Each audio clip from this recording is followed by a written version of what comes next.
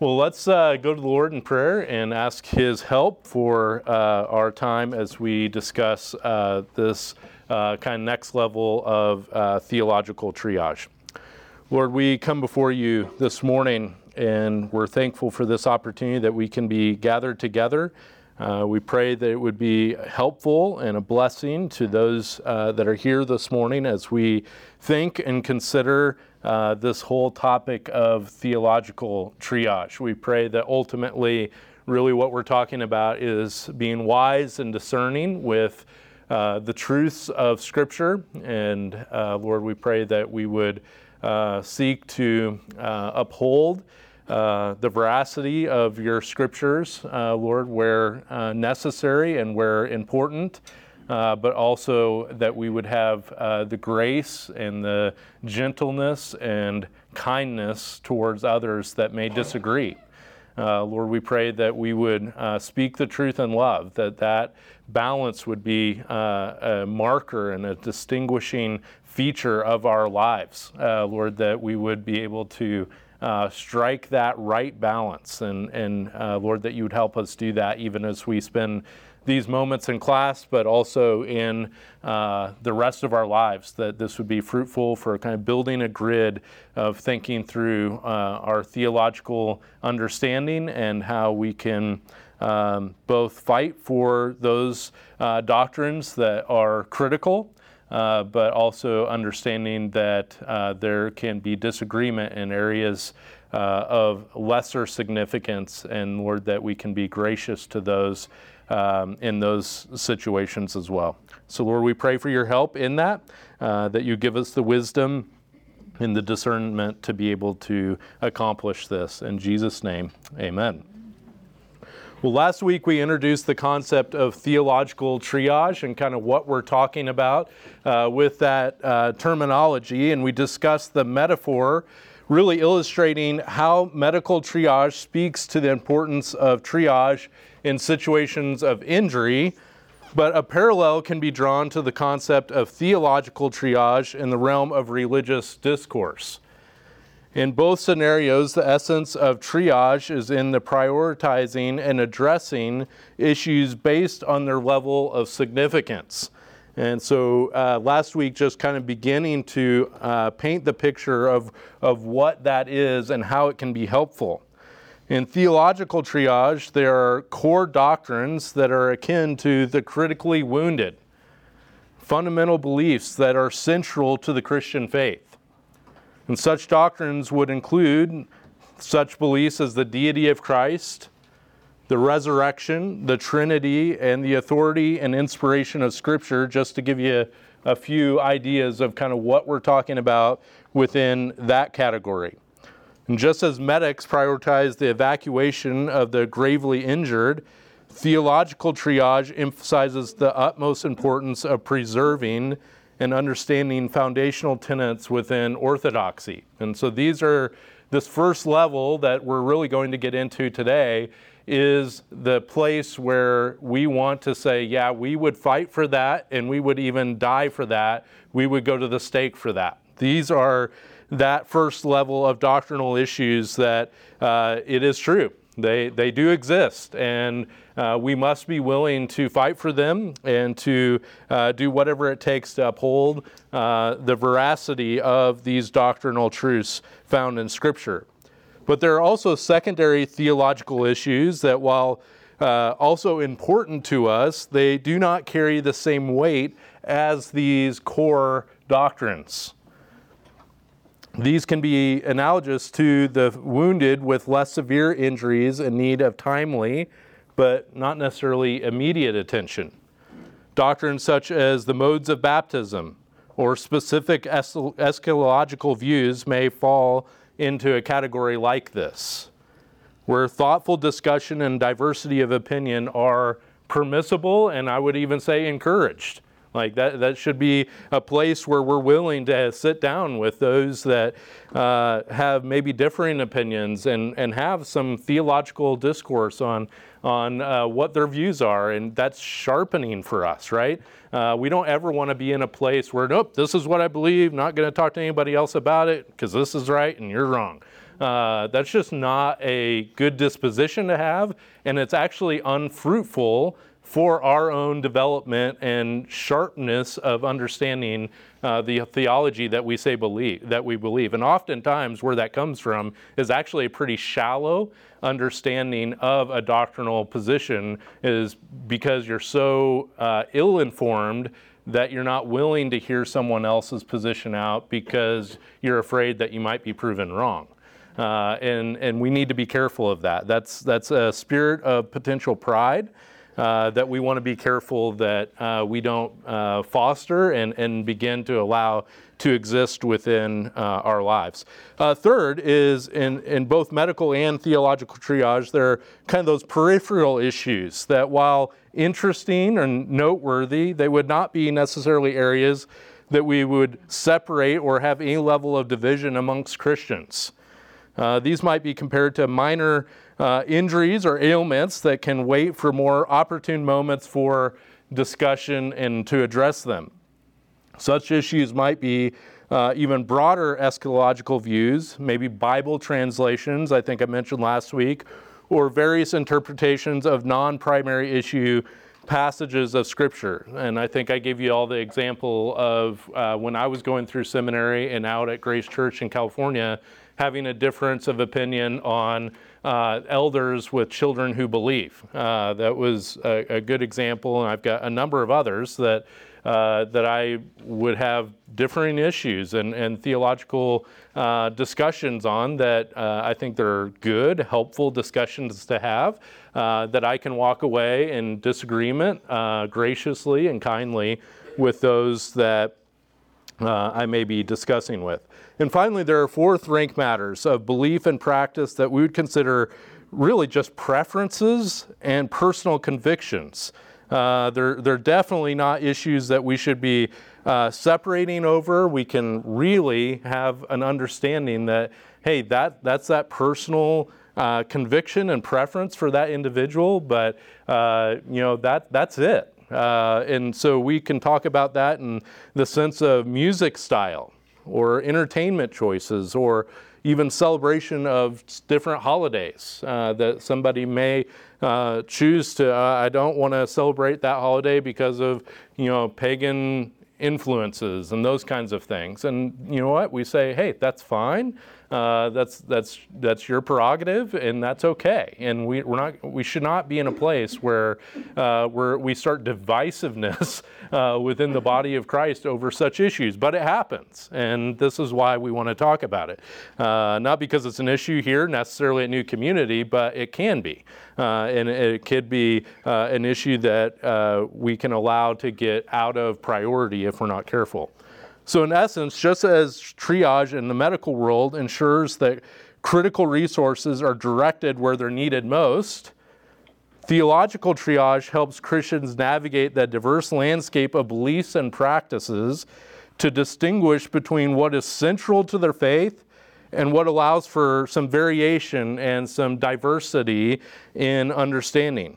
Both concepts emphasize the efficient allocation of attention, of resources to that area, promoting unity and understanding within the respective context. So that's really the goal, the objective, is that we understand these things for what they really are. Don't make things that aren't a big deal, but make the things that are a big deal, because we need both. And to understand the distinctiveness of those that are and those that are not. So spending some more time online pursuing blogs and articles and social media and all these types of things that you can begin seeing out there, you're likely to stumble across writers who, with confidence and conviction even, label other Christians as heretics or false teachers.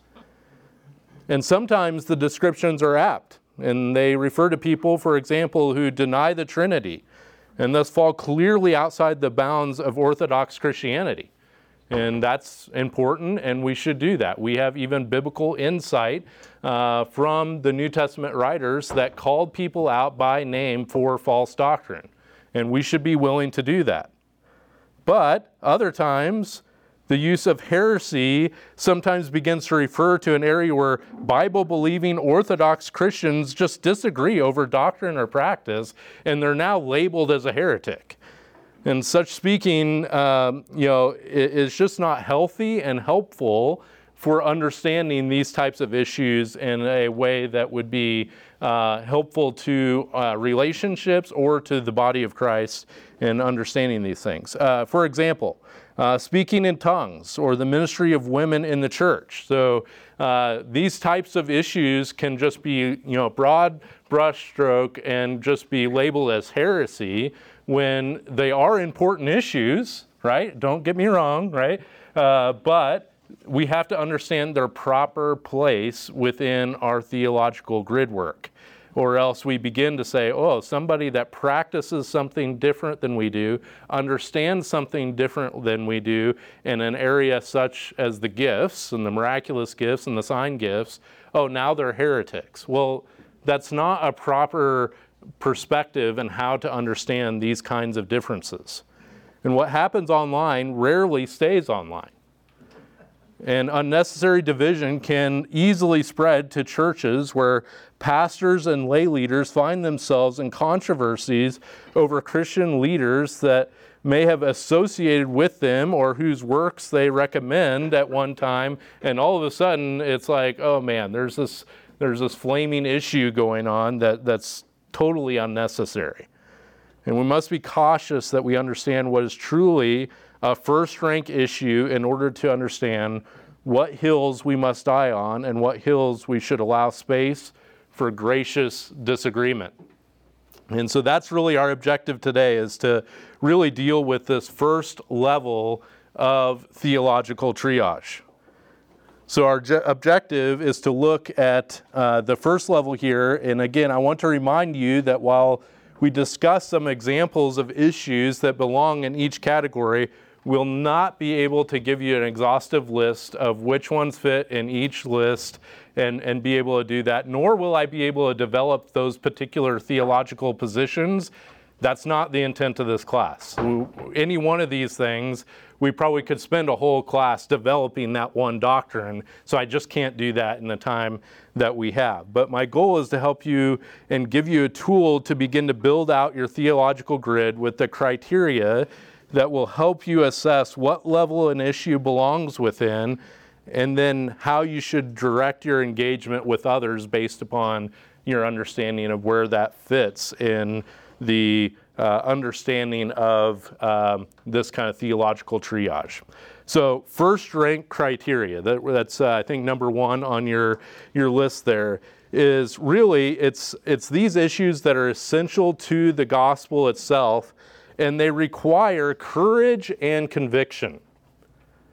Augustine is often said to have a popular quote, but there's a lot of disagreement on whether it was really first said by him or not. But regardless of who said it first, it's a helpful understanding. In the essentials, unity. In non-essentials, liberty. And in all things, charity. That really is a helpful grid that we begin thinking about where we want to be. And so really, as we're talking about this first level, we want to be in the category of unity, especially within the same body of Christ, as much as we possibly can, but certainly on these critical first-rank issues. So just as on the battlefield, we must acknowledge that some hills are worth dying on, and it's critical that we learn what those hills are. If the hills are worth dying on are lost, everything is lost. We need to know which battles are worth dying for. And it's important for us to understand that it's very possible for us to get a secondary or tertiary doctrine wrong and still have a fruitful life in ministry. Right? I think last week I talked about one of my mentors that told me, getting ready to go to seminary, Jeremiah, remember, the best theologians are only right 80% of the time. Just understand that we have those blind spots. We have those areas in our understanding that if we knew what they were, we would correct them. But we just need to walk along life and walk within the body of Christ, understanding that it's possible that I'm wrong, right? Because it's possible that I have misunderstood something. And so we're going to talk about some criteria this morning that's helpful to kind of gut check us in that process to say, am I out on kind of island by myself in what I believe here, or do I have the witness of Scripture, the witness of the historic church, the witness of these things that will help us as it relates to these particular theological positions? So it's important for us to understand that where these pieces fit. Theological triage, or ranking doctrines according to significance, I would argue is not only a helpful thing to do, it's biblical. Paul explicitly identifies some doctrines of being of first importance. If you went to 1 Corinthians 15:3, right? All about the gospel there in 1 Corinthians 15. And he uses this whole idea of first importance. And so we can begin to understand that first level doctrines include the death, burial, and resurrection of Jesus Christ, as well as the truths confessed in creeds that have been developed over church history, like the Apostles' Creed, the Nicene Creed. These are matters of Christian consensus, what has everywhere and always been believed by the church. And the gospel is at stake in these non-negotiable dogmas. And denying them places us in danger of losing a critical piece of what the gospel is if we were to allow it to be sacrificed. They separate Christians from non-Christians. They're worth indeed dying for. And I mention that because I believe we are quickly moving towards a place in the United States, in our world, where you are going to have to know what you are willing to die for, theologically. And if someone were to come in, you have to know, is this really worth dying for? Or can I kind of allow that piece to be of less significance, whatever it is that's being addressed? If some doctrines are of first importance, then it goes without saying that others are not, right? If there are essentials, then there must be non-essentials.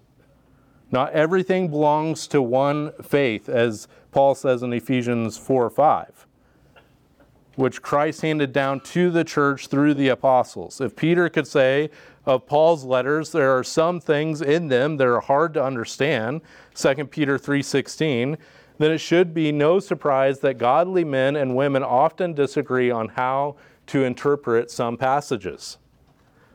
At least some non-essentials should be left to personal discretion and understanding, and having the grace to be willing to allow someone that room. Even as we looked at last week in Romans 14, verse 5, each one should be fully convinced in his own mind. And Paul warns us not to quarrel over opinions, even there in Romans 14:1.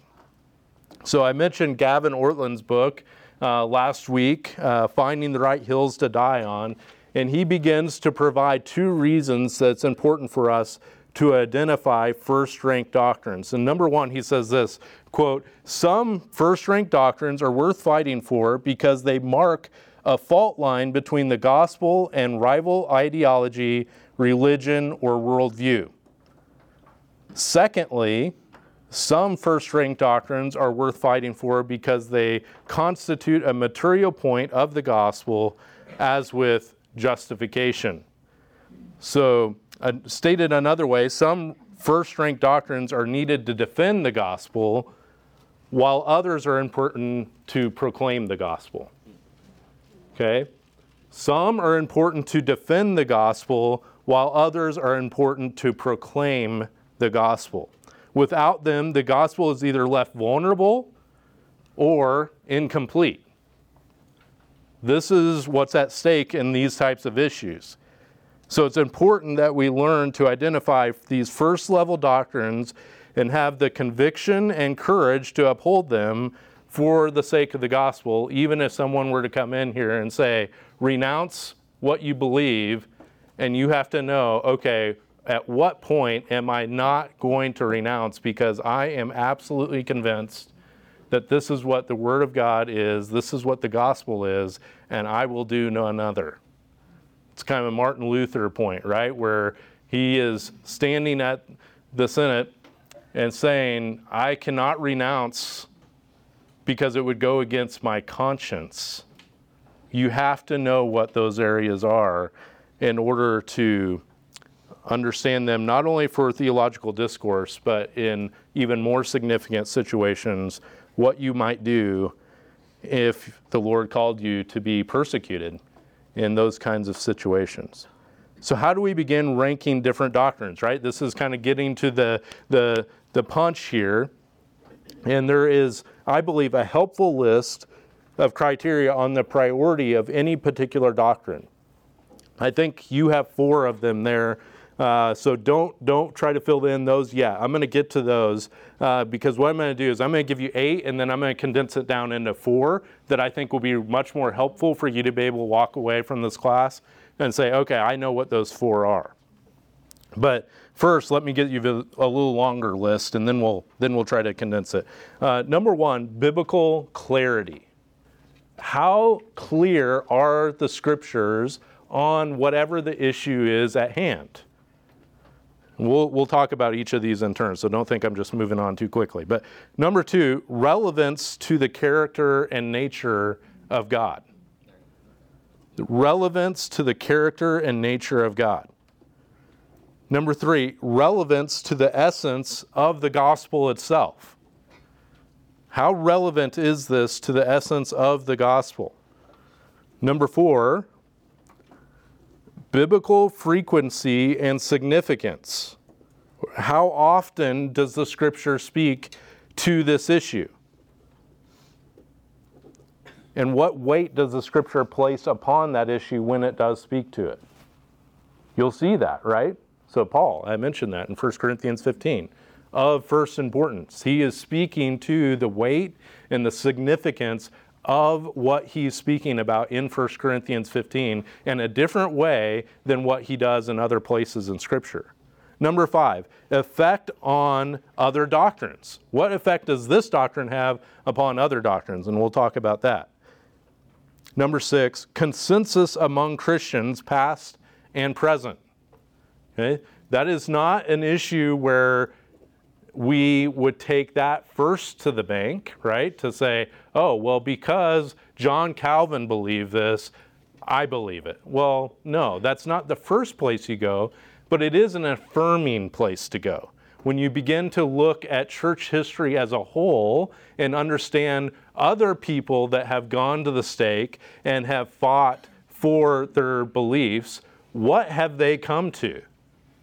Because it's very easy for us in our comfortable world to kind of deal with these things in almost a little bit of an abstract way, and the comfort of a church where we really, at this point, don't have the threat of someone coming in, and we can have these kinds of discussions.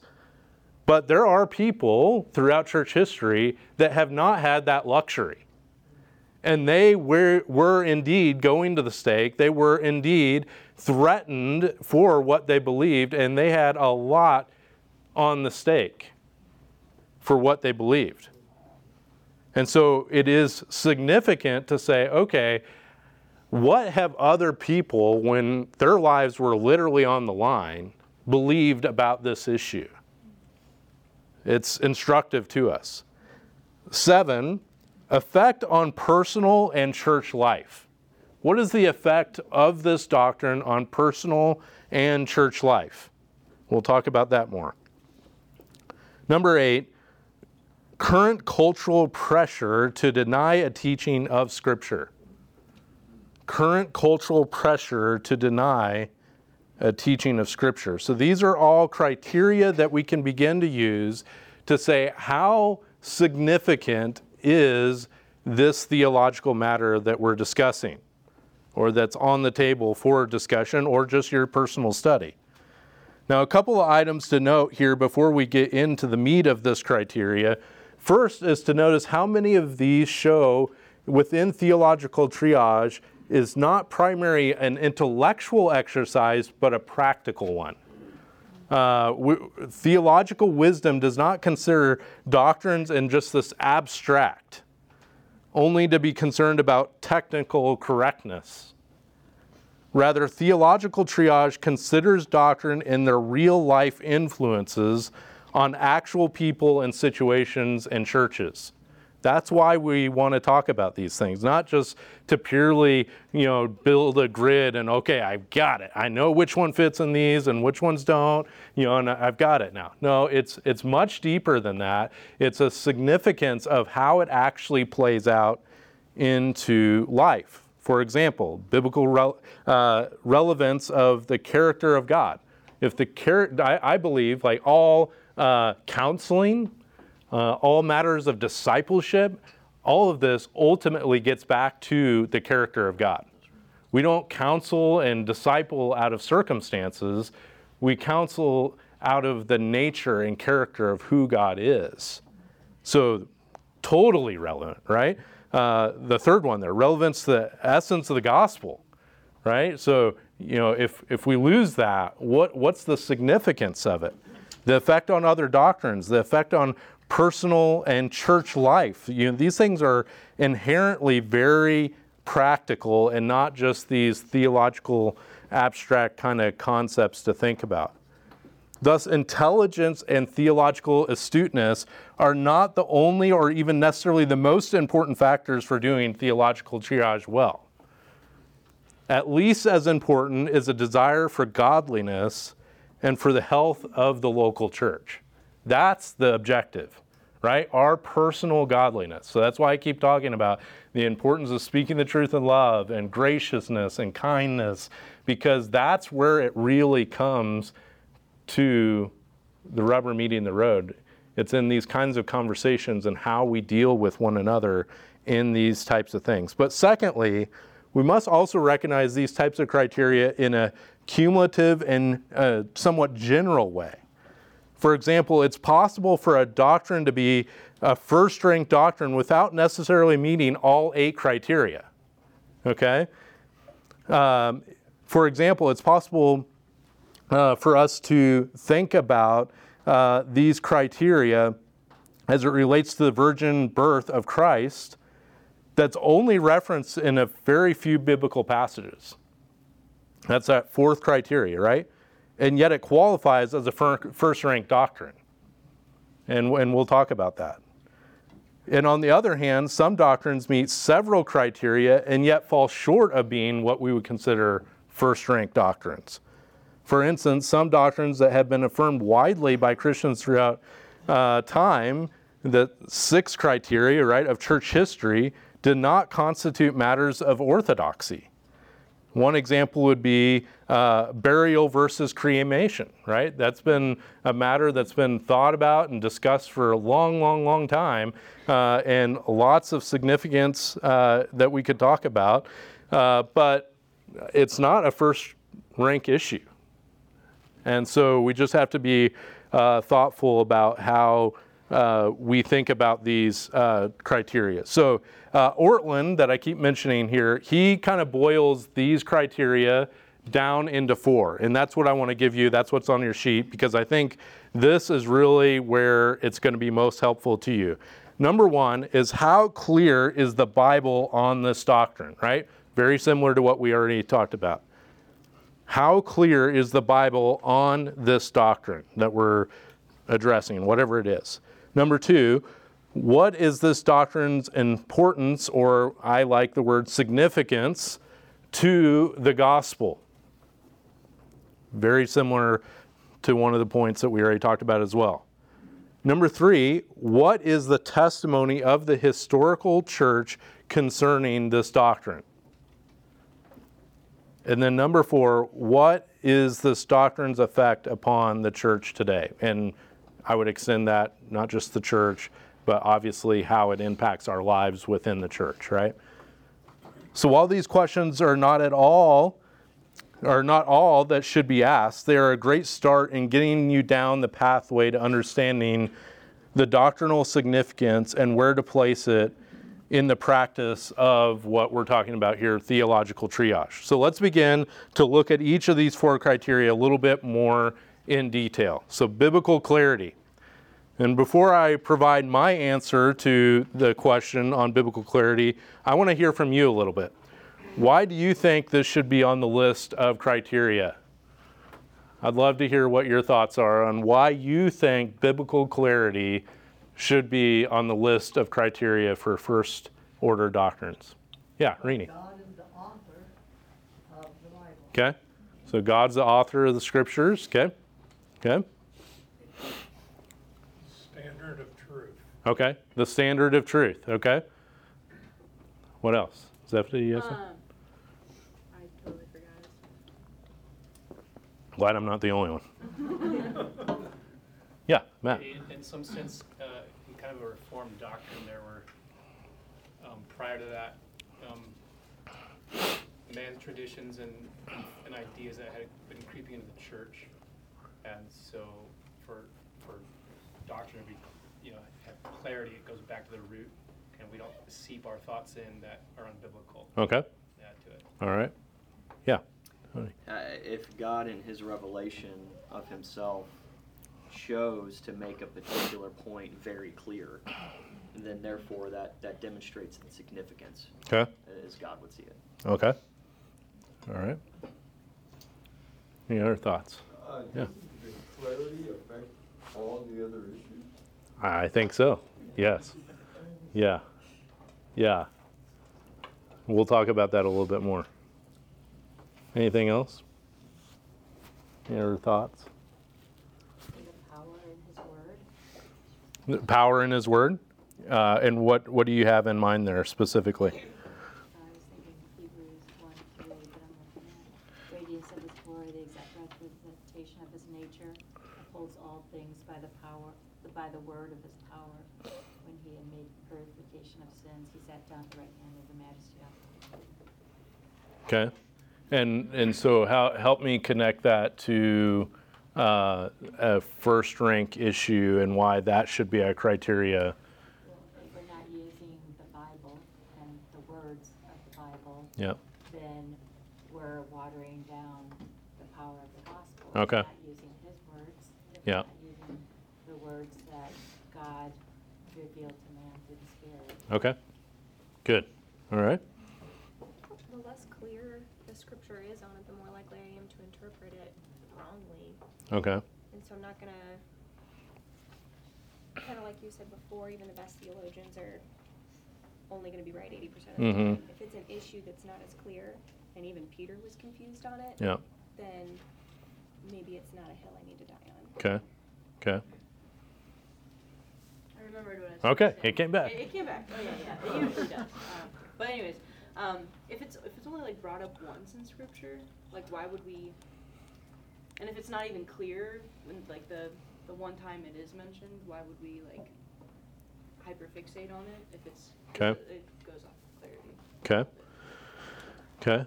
So yeah, and again, want to be very important that we're clear on if it's in Scripture, it's important, right? I know I mentioned that last week, and I'm probably maybe a little hypersensitive myself to that issue, but yeah, if it's there, we need to seek to understand it to the best that the Scriptures allow us to understand it, but then to be able to put that in where it rightfully belongs, right?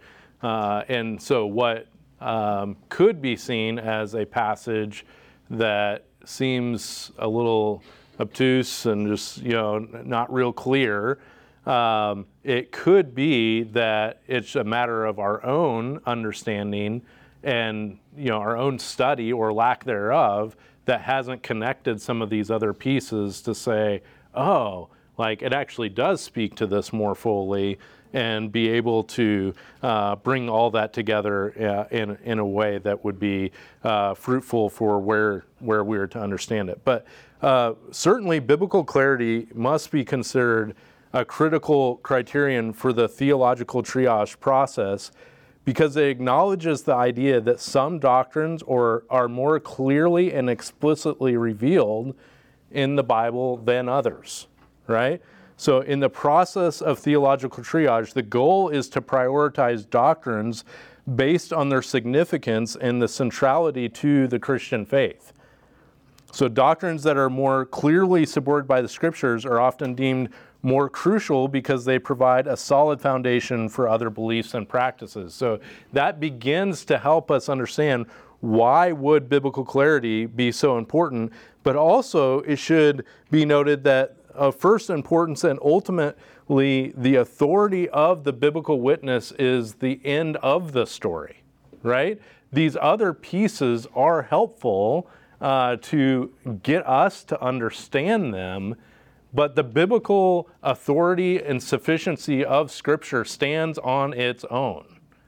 And so our objective is just to seek to understand that, and many tools can be used in that process, right? So commentaries, church history, a lot of pieces can be going into that bucket to have a fully orbed understanding of that doctrine, but ultimately our objective is just to simply know, what do the Scriptures teach?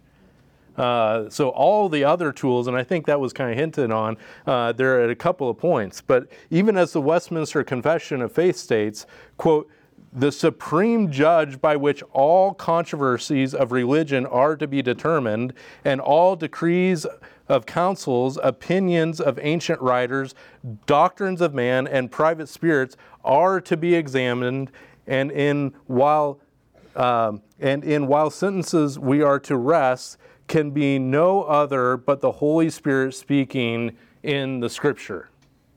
So that's the Westminster Confession. It's to understand that it is the ultimate and supreme answer to our theological understanding of any issue.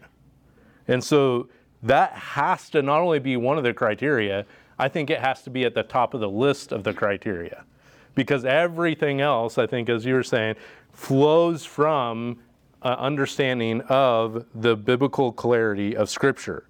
And so Scriptures themselves are the ultimate rule for all faith and practice. That is where we have to begin and where we have to end, and everything in the middle becomes just helpful support to understanding the Scriptures.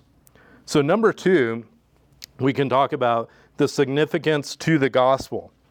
And again, let me just kind of open it up for a little bit of discussion of why do you think that a criterion for theological triage in that first rank issue should be the significance to the gospel itself? What are your thoughts? What? Which is the basis of anyone's salvation. Okay. The basis of anyone's salvation. You were asking me to repeat it? Yeah. Yeah, so why should the significance of the gospel be a criteria for first rank issues?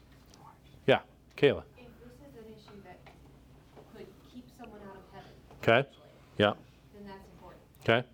Even if, I don't know, maybe there might be some doctrines that someone could hold and still be saved, but then if they share that gospel, that it's gonna, the people who hear it would not be saved, or I don't think that's, but yeah, if it's gonna keep someone out of heaven. Yeah.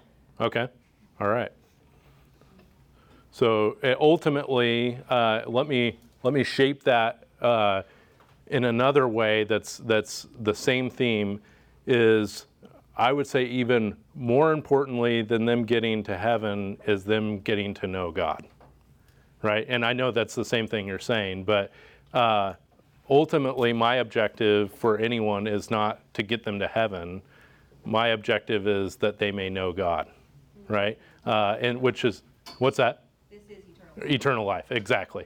So it's a little nuance of that for sure, but and so that actually ratchets up exactly what you're saying is, well, if this is going to prevent someone from knowing God and having a relationship with Him, that's of utmost importance, right? So good, that's great. What else?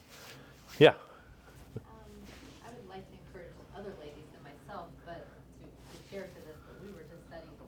Uh-huh. And then also we've had the study in Romans. But in those two books of the Bible, that's what I would say a lot of the focus is on is we need only the gospel, nothing more, nothing less.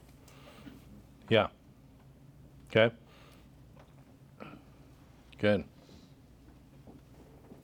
Yes. The whole Yeah. of Scripture is based around the idea of the gospel. Okay. Okay. So kind of back to point one, right, is, well, if the scriptures speak clearly on it, as it does, then the theme of scripture is the knowledge of God, knowing him, having a relationship with him, which is, in essence, the gospel. So, yeah, very good. Did I see another one somewhere? Yeah, Dan. Kind of just to summarize what everybody said, Paul said in Romans 1, "For I'm not ashamed of the gospel of Christ, for it's the power of God unto salvation." Okay. Yeah. Okay. Good. Yeah, Kayla. Yeah, sure. I don't know if this is the time. Yeah, go ahead. Yeah. So I feel like just because, like Hannah said, that's the whole point of the Bible. Yeah. So just about any doctrine can be connected to the gospel. Through points of Sure, yeah. inspiration, but like Yeah. one that came to my mind was creation evolution. I see Yeah. a clear connection because it's about when sin came into the world and death came into the world. Yeah. Right. Yeah. If you don't understand death to be a direct result of sin, like that affects how salvation. Yes. Like, so I Yes. see a connection there. Yes. But I wouldn't necessarily say someone who doesn't believe in creation can't be a believer. Yeah. Or that I don't know. Do you Yeah. call it heresy? How would you? Yeah, certainly not. Certainly would not go there with it. But what's interesting, and I can't spend too much time on here right now, but within that issue is there's actually little tentacles that come off in several ways. And so, yeah, it's. Let me just take the historical Adam, for example. And then there's the whole issue of what must be affirmed and what cannot be denied. So that's two separate issues, right? So does someone have to know about the intricacies of understanding Genesis 1, 2, and 3 as it relates to a historical Adam in order to be saved? No, they have to know that they're a sinner, and where that sin came from is a helpful discussion as it relates to that you're a sinner. But there's a whole theological issue that there's books written about that, Adam was not a real man. Those first chapters of Genesis were just a story. And so what happens there, though, is which becomes problematic is when you get to Romans 5 and you begin to see that Jesus is the new Adam. Well, what is he fixing if this wasn't real?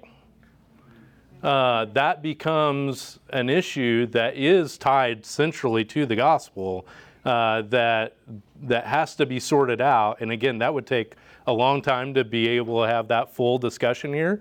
But this, I think, actually illustrates the very importance of what we're doing, is being able to have that conversation in order to understand, well, at what point does this become a gospel issue? And you have to try to work that out in real time with whoever it is that you're spending that time with in that discussion. Because if they're denying, a literal Adam, well, then that can become, a bit of a gospel issue when you get to understand the issues later. I'm seeing hands go up everywhere. I just opened a can, or you did maybe. Yeah. Just your earlier comment, would you call that a defending or a proclaiming sort of doctrine? Which one particularly? The Adam thing. Because you go, it's not somebody's going to walk into this once they believe. That's what I think. They don't need to dwell on it. Yeah. The main focus is on Jesus himself and your sin. Yeah. And then once they see that, and the person starts thinking about it, I think they walk back into that, so it's not something I would dwell on. Mm-hmm. But I would say it's a first rater, but I'm not gonna dwell on it. Yeah. Yeah, I think it depends on the nature of specifically what's being challenged and questioned, and if it is a denial of that truth. So if it's a rejection of that truth, that's more concerning to me that they didn't have the knowledge of the truth.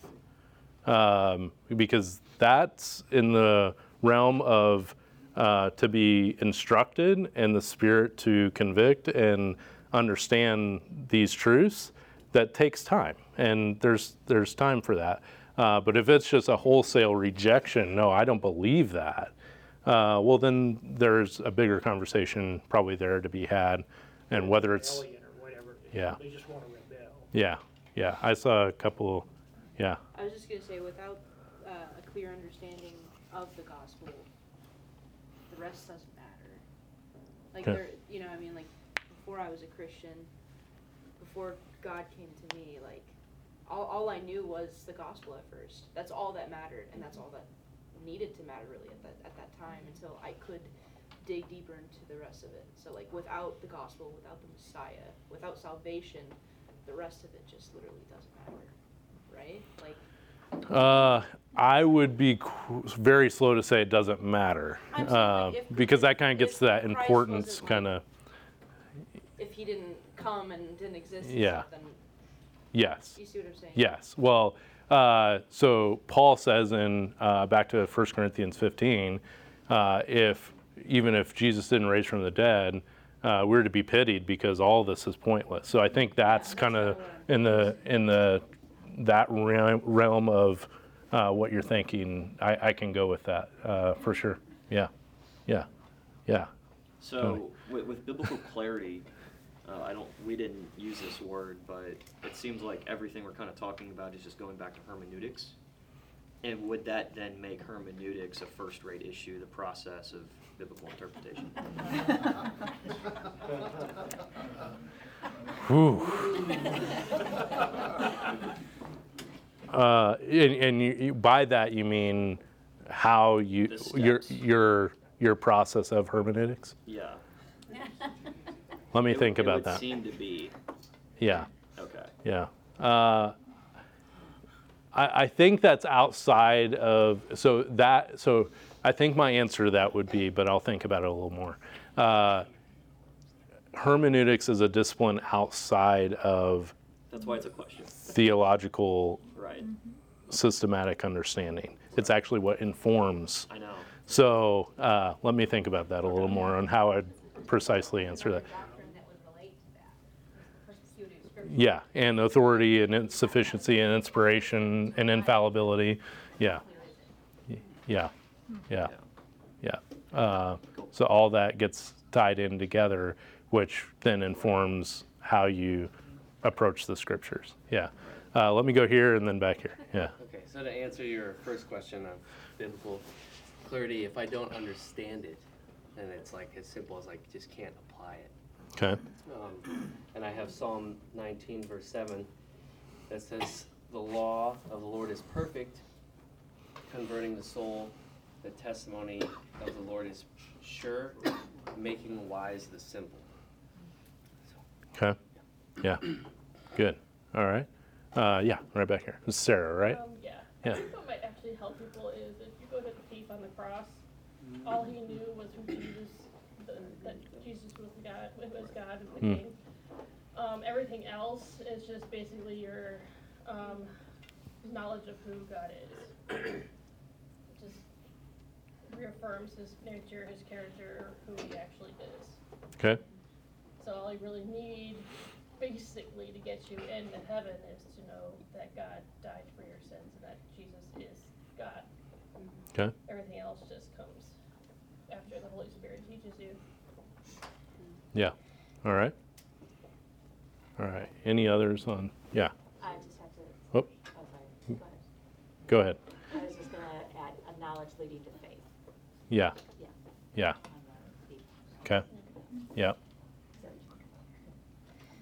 So I had a question just for clarity. So you can have an issue that is not clearly addressed biblically, so it would fail point one as far as being a first-rank issue. Yet that second point where if it distorts the gospel in any way, it is still a hill worth dying on.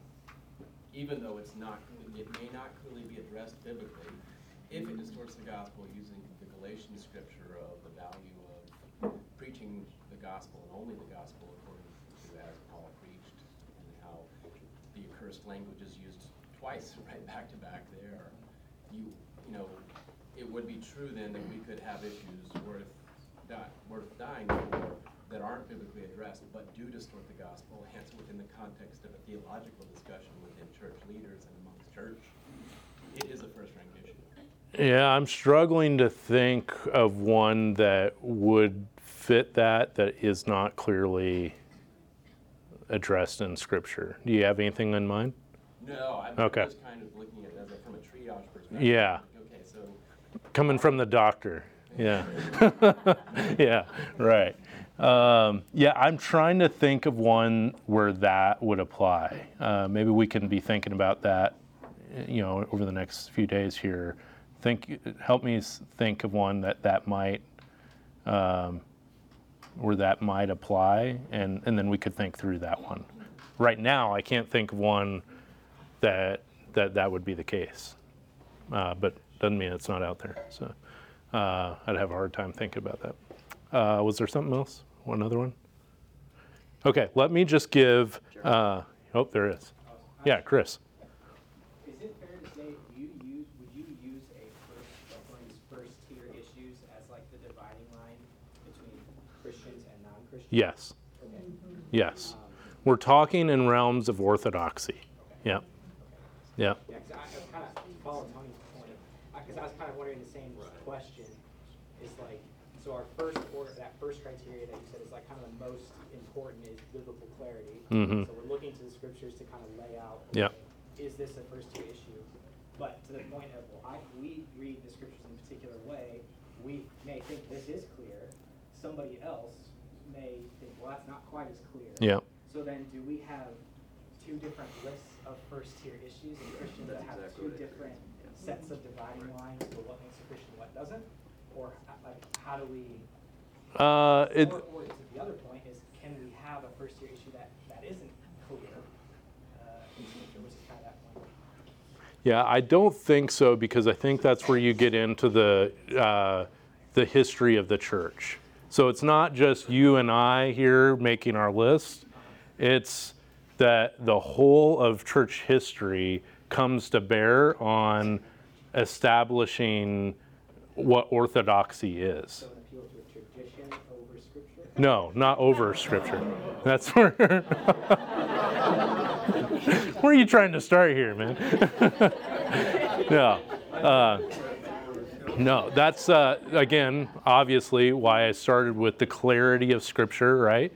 But I think where that becomes a question is the history of the church and the witness of the church throughout the centuries to be able to say, no, this has been fought over and codified, and it's clear what orthodoxy is. And somebody may say, well, I just don't believe that. And that's their prerogative, right? Clearly. But that's the place where I would say, well, you're clearly outside of first rank issue. This helps me identify how I think about this issue with you. And so I am now thinking about that person as an unbeliever that needs to hear the clarity of the Scripture in the gospel that they may understand. Yeah. Hopefully that's helpful. Let me go to 3, the testimony of the historical church. Throughout the history of Christian theology, the doctrines of the gospel have been recognized as foundational and non-negotiable. Okay? The creeds and confessions, such as the Nicene Creed and the Apostles' Creeds, often articulate these core beliefs in a systematic way to provide clarity on such matters. Because this is why we have a doctrinal statement as a church. Because it's not trying to be that those creeds were not sufficient and good enough for us. It's no, we want to be able to give biblical clarity on where we stand as a church on different biblical issues. And so we can see in the earliest centuries of the Christian movement, heretics directed their most dangerous attacks upon the church in the understanding of who Jesus is and in what sense he is the very Son of God. Those were the battlegrounds in the early church. Other crucial debates concern the question of how the Son is related to the Father and the Holy Spirit, so the issue of Trinity, right? At historic turning points such as the Council of Nicaea and Constantinople and Chalcedon, orthodoxy was vindicated and heresy was condemned. This is not like that theology is just fluid and in motion throughout the centuries. No, it's an issue with us and seeking to come to understand in real time what God's Word has said, and we can use the benefit of church history and those that have gone before us to help bring clarity to what is static truth. And so it's not that this is some amoeba of theology. It's no. We're seeking to come to understand these truths once and for all delivered to the saints. That's our objective. And so it's wise and good for us to return to the historic church as only one level of criterion to investigate as we're looking at theological triage to determine where particular doctrines fit. They can help us in that. We're not starting with a blank sheet of paper, in other words. We have the scriptures, right, as the supreme authority, right? Make sure that's clear. But then we also have the benefit of going back and seeing and understanding these hard-fought battles throughout church history and say, okay, I'm not the first guy that's wondered about this. I'm not the first one that's had a question about the Trinity and how all that works. Let me go back and use the benefit of church history to seek to understand how the scriptures teach me what the Trinity is, right? That's the objective there. And then fourth, and then we'll come back next week to dig into some more of these other things. But consider the impact to the church today. And while this is not a criterion to determine the rank of a theological issue per se, it is an important consideration within theological triage. And I would argue, as do others such as Gavin Ortland, that understanding the impact of theological beliefs on the church today is relevant for a number of issues. There's a lot of things. And I would just give you a couple examples that happen in the history of New Community Church. And that is the statement on life, right? The value of life that we added to our theological statement later. It was not initially in there. But because, as I mentioned earlier, the cultural pressures of the day, we felt like we weren't bringing clarity to what the scriptures taught. We're just saying what the scriptures teach, because there wasn't necessarily, it was an assumed before, right? Like there was a time where it was just assumed that Christians believed in the value of life. Well, that's no longer a safe assumption necessarily. And then the second one was our statement on gender, sexuality, and what is it? Gender, sexuality, and marriage. Thank you. And so just a few years ago, we added that in because of the same issue in the culture, these pressures that were creating the need for us to state clearly what we believe the scriptures teach on an issue like that. And so these issues can be most helpful in bringing clarity to them to understand how we're to understand to navigate through the life's complexities in conversations, but also as a church. Ultimately, because of the political environment, we wanted to be able to say that we as a church, historically speaking, throughout the history of New Community Church, we have believed these issues, so that it's more difficult, doesn't mean that it can't happen, but it's more difficult later to say, oh, that's hate speech, or that you're bigots. No. This has been the long-standing belief of New Community Church. We can go back to the archives and the audio of what's been preached here from the very beginning, and we can state that statement that we made has always historically been true of New Community Church. And that begins to give that level of clarity for those types of issues, both as kind of organizationally, but also personally in conversations that we may have with folks. So we'll come back. We're out of time, but thanks for the good questions, the conversation.